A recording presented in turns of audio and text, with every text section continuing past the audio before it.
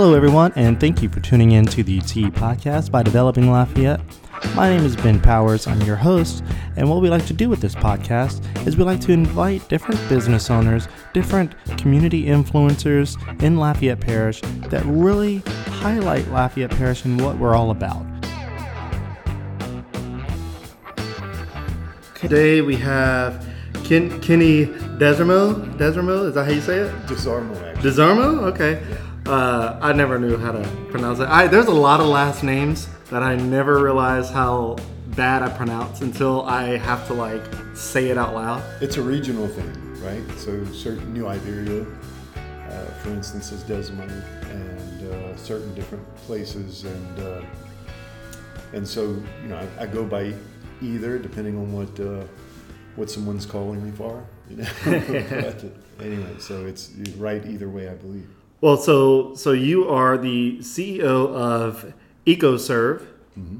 EcoServe, I think it's EcoServe, right? EcoServe, right. Okay. So we're going to be talking with you a little bit about that in just a moment here and how you became CEO and what led up to that, and a little bit about you and kind of the future of the company and all the different things you guys have going on. But first, as always, we definitely want to give a shout out to our podcast sponsor, which is the Music Academy of Acadiana. And as always, they are Acadiana's top choice for music lessons in piano, guitar, voice, drums, violin, saxophone, flute, audio production. I mean, the list goes on and on. They have tons of stuff that you can learn. They teach all ages, all styles. So whether you're a classical music person or if you're a techno music person or if you're heavy rock, they'll teach it all. They'll adapt with you. They have sent many students to college. They have sent students to compete in major music competitions. They've even premiered on major TV music contests like American Idol and The Voice. It was founded by Tim Benson, who's a University of Louisiana at Lafayette Music School graduate. And the Academy has been voted as a top finalist in the best music school by readers of the Times of Acadiana since 2016. And they've won several National Music School awards. They're a great company and they're local. Their goal is to make sure to teach or make music lessons fun and educational to help foster the next music generation or the next generation of musicians and creative thinkers in general. And you can find them at their website, which is on the screen, musicacademyacadiana.com, and also Facebook, Instagram, I'm pretty sure there's Twitter and then YouTube as well. So we really appreciate Tim Benson at the Music Academy of Acadiana and for sponsoring this podcast.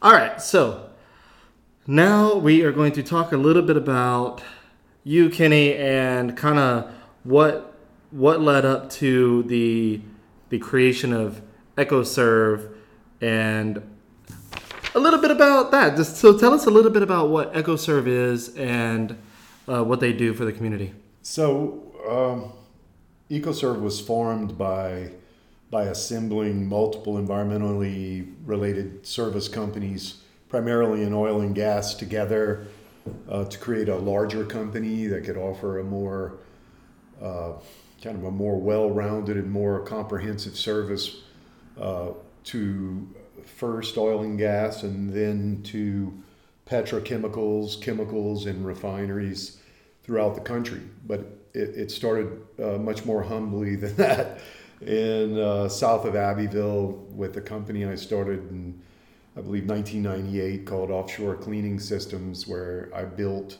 specialized cleaning tools and would sell and rent them to users all across the oil and gas business mainly.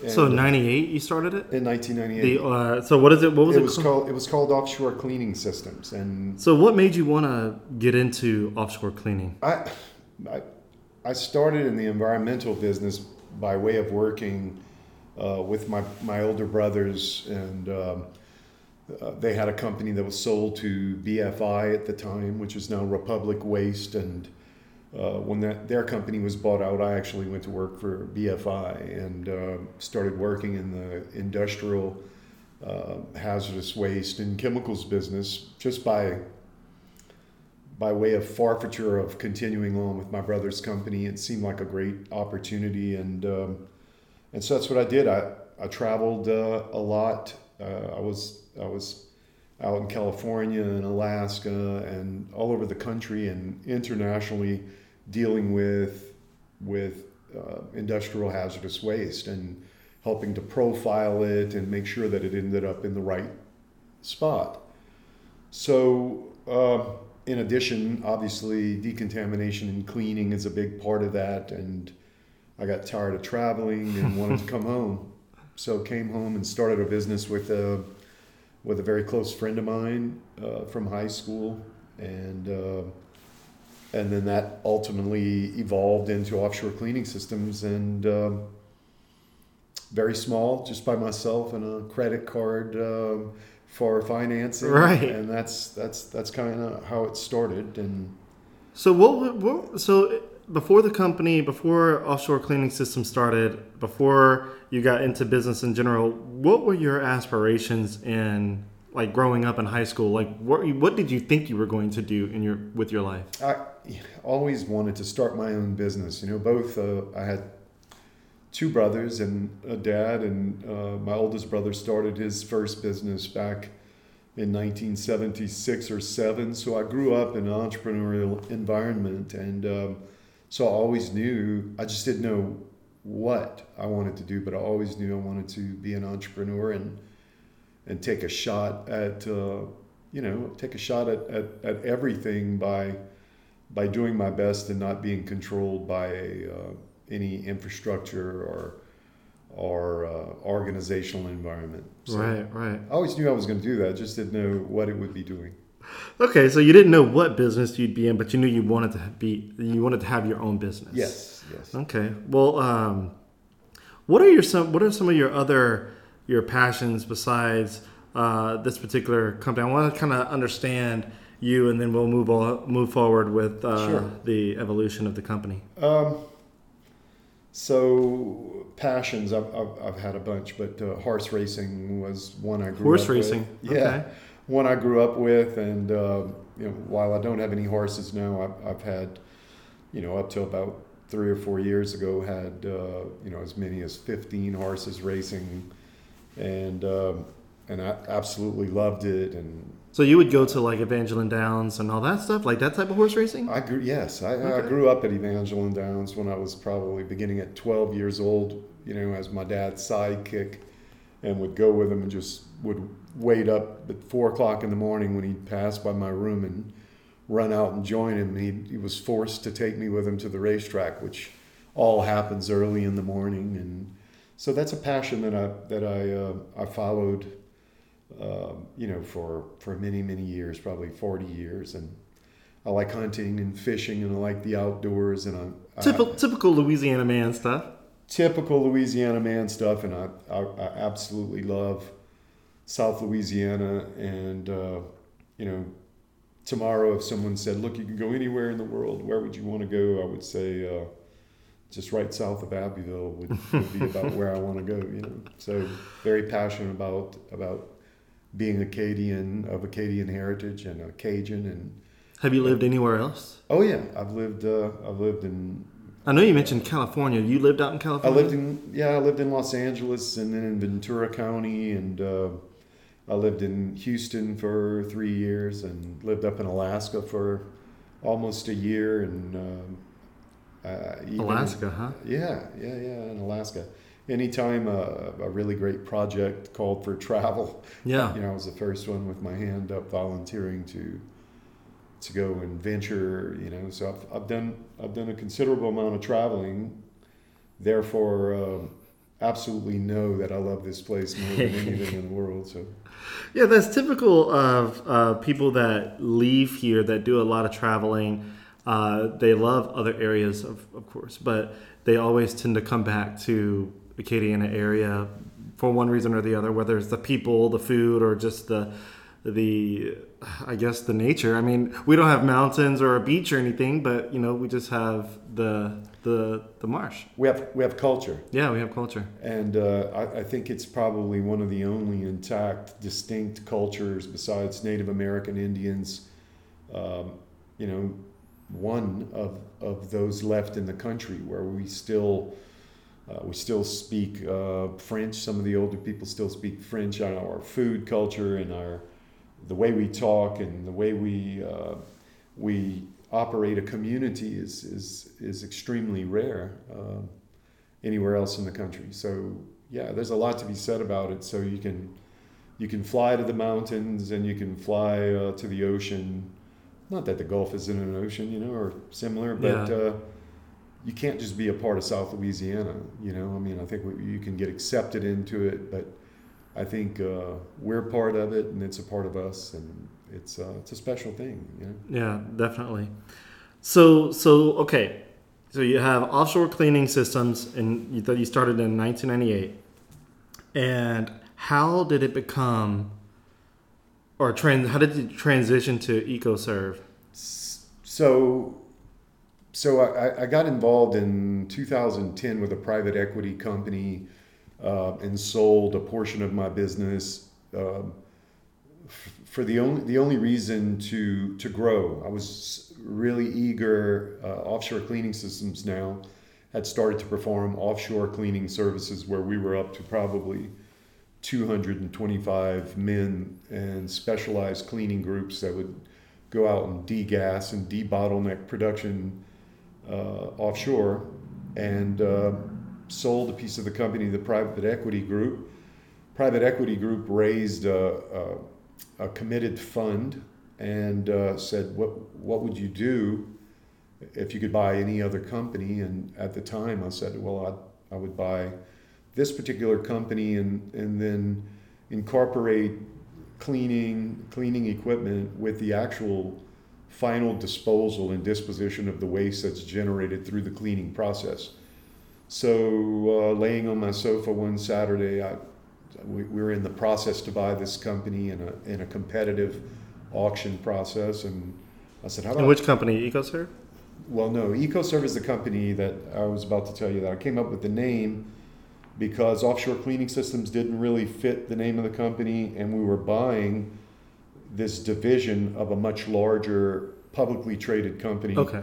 So we kind of had to rebrand the whole deal. EcoServe was born.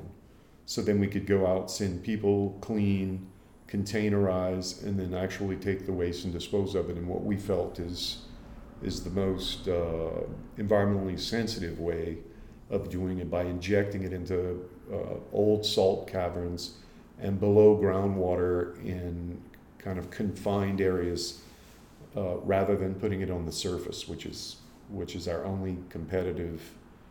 We have one competitor, and that's what they do. So we believe it's a more effective process. So anyway, make a long story short, we put them together, and that was in 2014. And in 2014, we put these things together, created EcoServe, and had a much larger company. So from starting off by myself, now we're at 400 plus employees, and all those employees are in Louisiana, or are they spread out?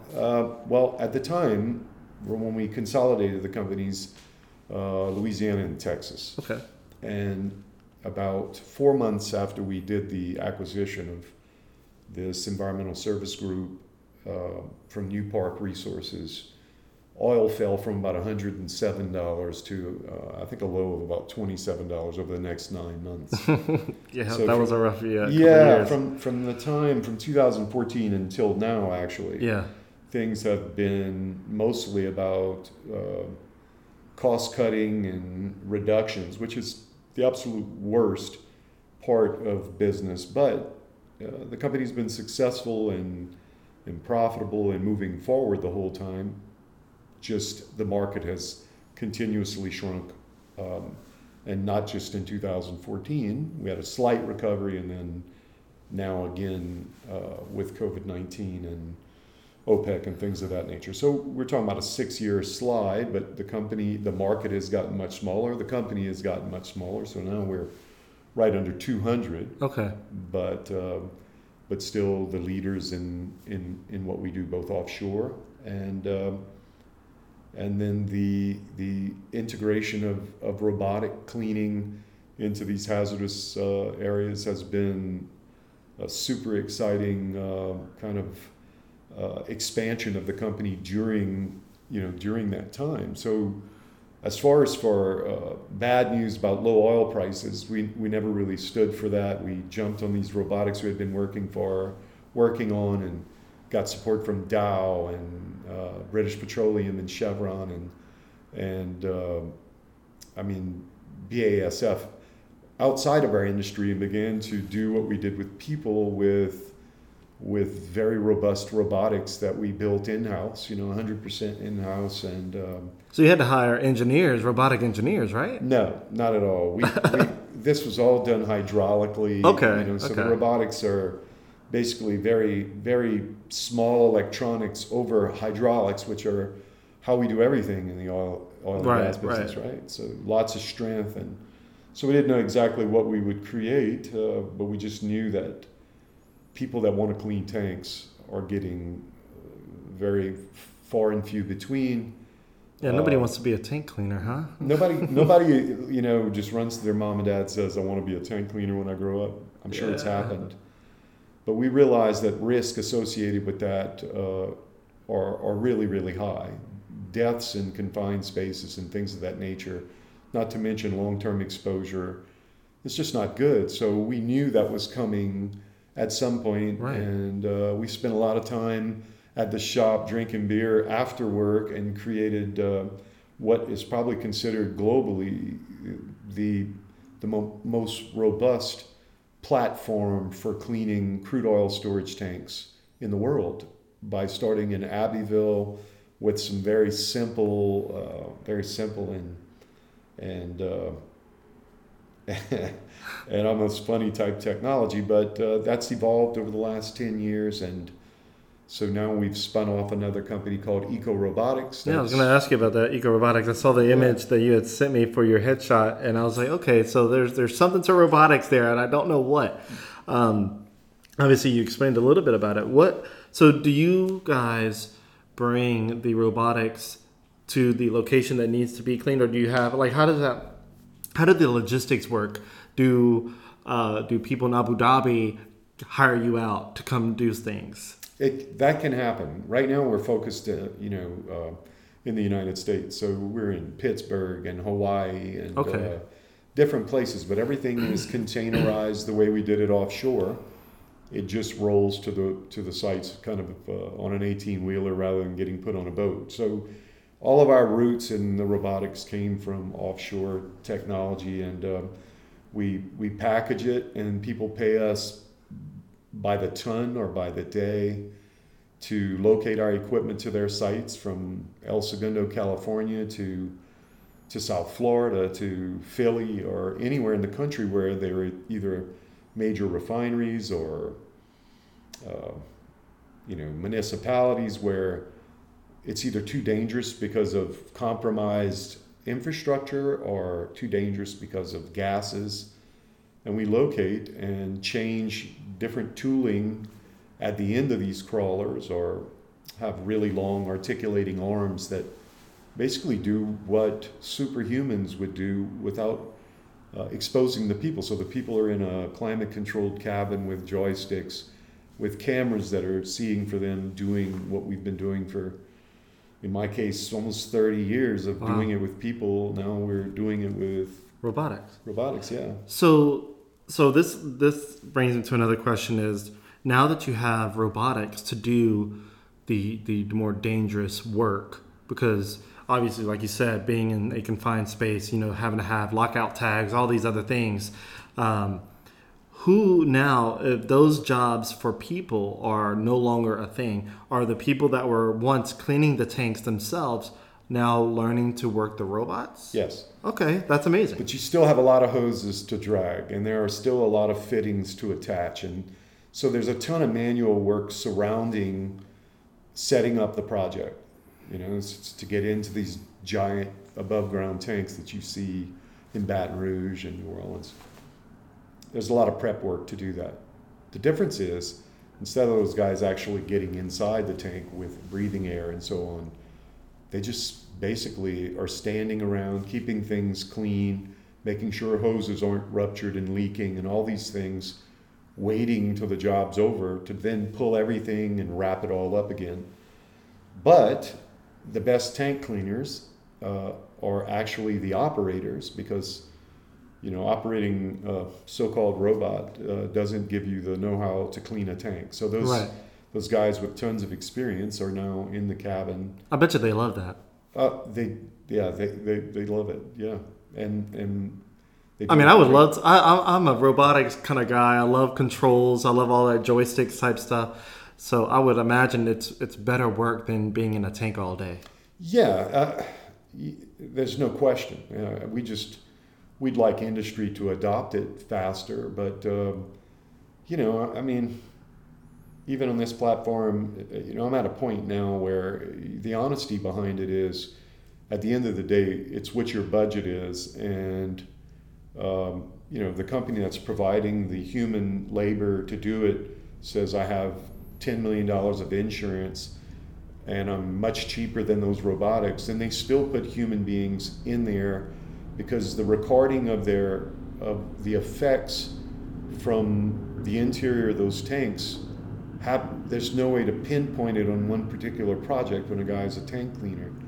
So we're hoping that at some point that either regulation or just humanity in itself says, let's just not, like Dow doesn't do that anymore. They don't want to put people inside Right. tanks. I mean, liabilities. Well, liabilities, but the deal is, as a company themselves speaking out and saying, I don't want my son in there cleaning those tanks, and I certainly don't want to expect anyone else to do it. So let's get to a point.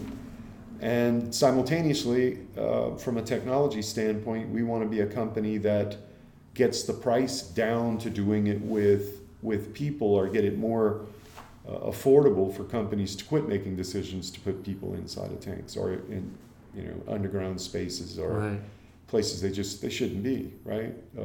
So anyway, there's an adoption period that's going to go on, and it's much better than it was, but it will no doubt continue for quite some time. So obviously with the company, that is one of the things with, as far as innovation goes with the company, is transitioning manned labor to robotic labor, I guess, right? Yeah, and that's happening. It's happening. It's been happening for a while, but kind of our platform are referred to as service robotics. So, yeah, we're changing more and more people to supporting these robotics rather than actually do the cleaning. So, it's a continuous process of innovation.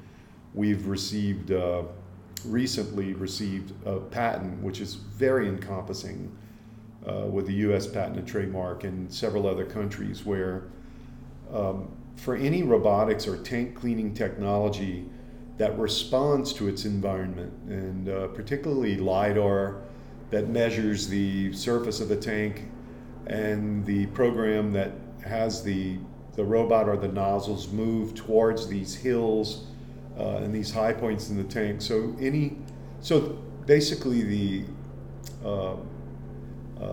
self-driving car Tesla, technology for tank cleaning was developed and patented for a company from Lafayette and Abbeville, from Acadiana. So That's amazing. yeah. So I think it gets to the point where these things basically move into one of the tanks, and they just live there and work like a pool sweep, and then respond based on sensory technology that keeps them from hitting pipes and wrapping around things. And are these particular robotics with those advanced sensors in action right now? Are they still in development? No, yes, there are prototypes, but right now it's not to a level where we're ready to turn a whole robotics, a whole automated system loose. So while we have simple technology, it's going to go one phase at a time before it gets 100% automated, because there are too many risks. Oh, no.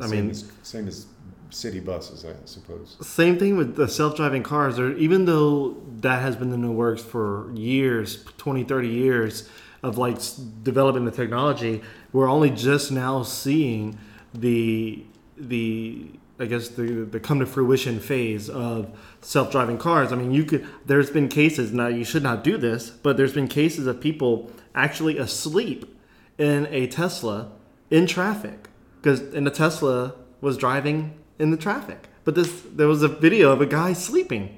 Yeah. Well, then you have Elon Musk saying, we're not responsible for anything. Right. You're not. I mean, they tell you the auto driving, the self-driving car is supposed to be still have a man person in there driving, especially during traffic. But I think there's certain modes where, what is it called? It's the summons. You can summon the car. So if you're in a parking lot, the car will come out of the parking lot itself and find you with your key fob. That's incredible. But it doesn't go on the highway without a person in it. There's been a few times in the French Quarter I wish I could have summoned my car to come and get me. But the point is, you probably don't need to be getting behind the wheel. Oh, gosh, I know. Excuse me. But yeah, same thing. And the reason I came on today was, first, thanks for inviting me. Thanks for having me. But I'm proud of the fact that when someone asks the question, an industrial,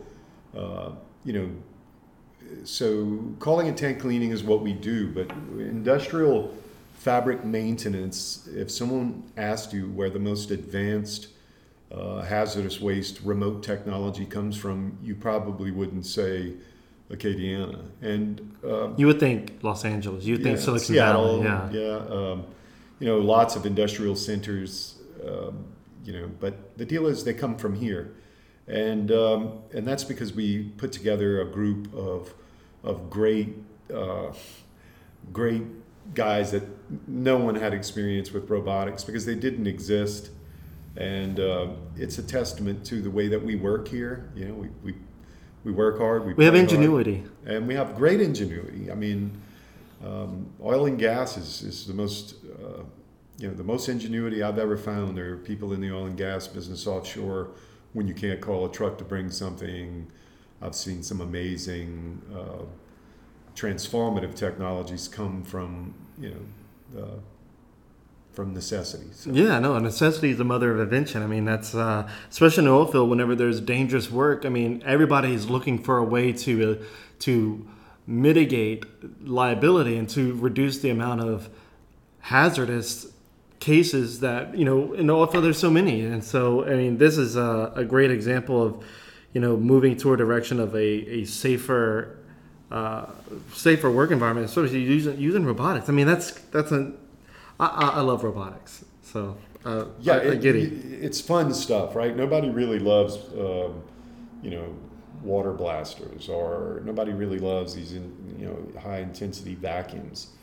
But every time you see a robot, and I'm talking about everybody from 21 years old, 15 years old to 75 years old, there's something about robotics that draws us to them. And it's science fiction. I mean, it's science fiction coming true. 30 years ago, whenever I was a little boy watching this movie, I think it was Sandra Bullock in it, and it may not be that old, but it was her house was fully automated.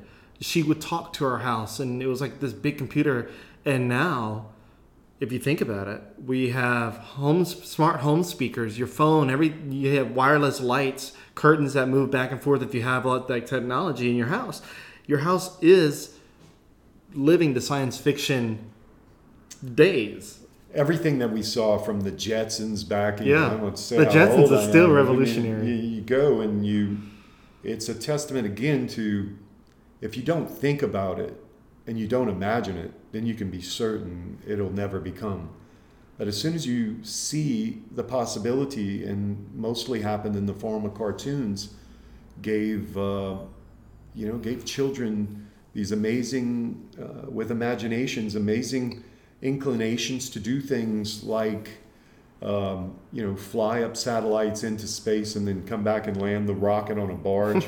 Elon Musk continues to amaze me, but I think about it and think about all the technology that comes from these things that we saw, and until someone, imagineered it, it didn't come true, right? And so we felt the same way about robotics, and they were like, that's never going to work.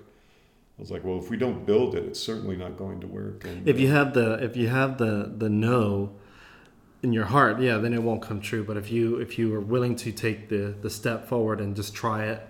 What is the robotics called? I mean, I see something right here called the Pit Viper. Is that something different? Pit Viper is a part of the entire Eco Robotics host of equipment. Gotcha. So Pit Viper is actually a technology that goes into mud pits that get cleaned. So every time a drilling rig drills they're either exploring or working over, they use mud, and the mud goes down. When they finish, all that mud needs to be taken out, even when they switch from water-based to oil-based to completion fluids. And those all get cleaned, and these muds are super exotic and expensive, so you can't cross-contaminate one with the other. So men get in there and fire hose, wash, and then pressure wash and clean it all out. And our Pit Viper is just a name off of, because they still call them mud pits, where you just magnetize or reach in these articulating arms, go to the low spot, vacuum everything out, and these things either are pre-programmed to follow a certain track, or and there's many variations of that, but that was started to replace human beings from going into mud pits on drilling locations. Awesome. Well, is there anything that, I know you got to run here, but is there anything else that we didn't mention that you would want to mention? No, not at all. I really appreciate the idea of developing Lafayette, the invitation to coming out and getting a chance to give a buzz to EcoServe's employees and to all their hard and good work that they've done and for the Acadiana area. So, no, it's been fantastic. Thank you again for having me. No, you're welcome, and thank you for coming on. I'm going to be definitely going to your website and stuff and reading a little bit more about all the different things that you guys have going on, because I wish I would have been able to do it a little sooner, but it's definitely piqued my interest. Now I'm gonna have to go back home and dig into it, because now I'm really interested in understanding the way you guys operate and the direction that you're going, and I'm excited to see where you guys end up in the future. I mean, 5-10 years from now, you guys could be, ruling the entire oil field cleaning process. Yeah, well, that's our mission and objective, and I can assure you that we have some very exciting things in the pipeline. Obviously, pipeline. Let's go with that. All right, Kenny. Like I said, it was a pleasure to have you on, and I hope that you have a great weekend. And I look forward to seeing what your company does. Great. Happy Thanksgiving. Thanksgiving to you. All right.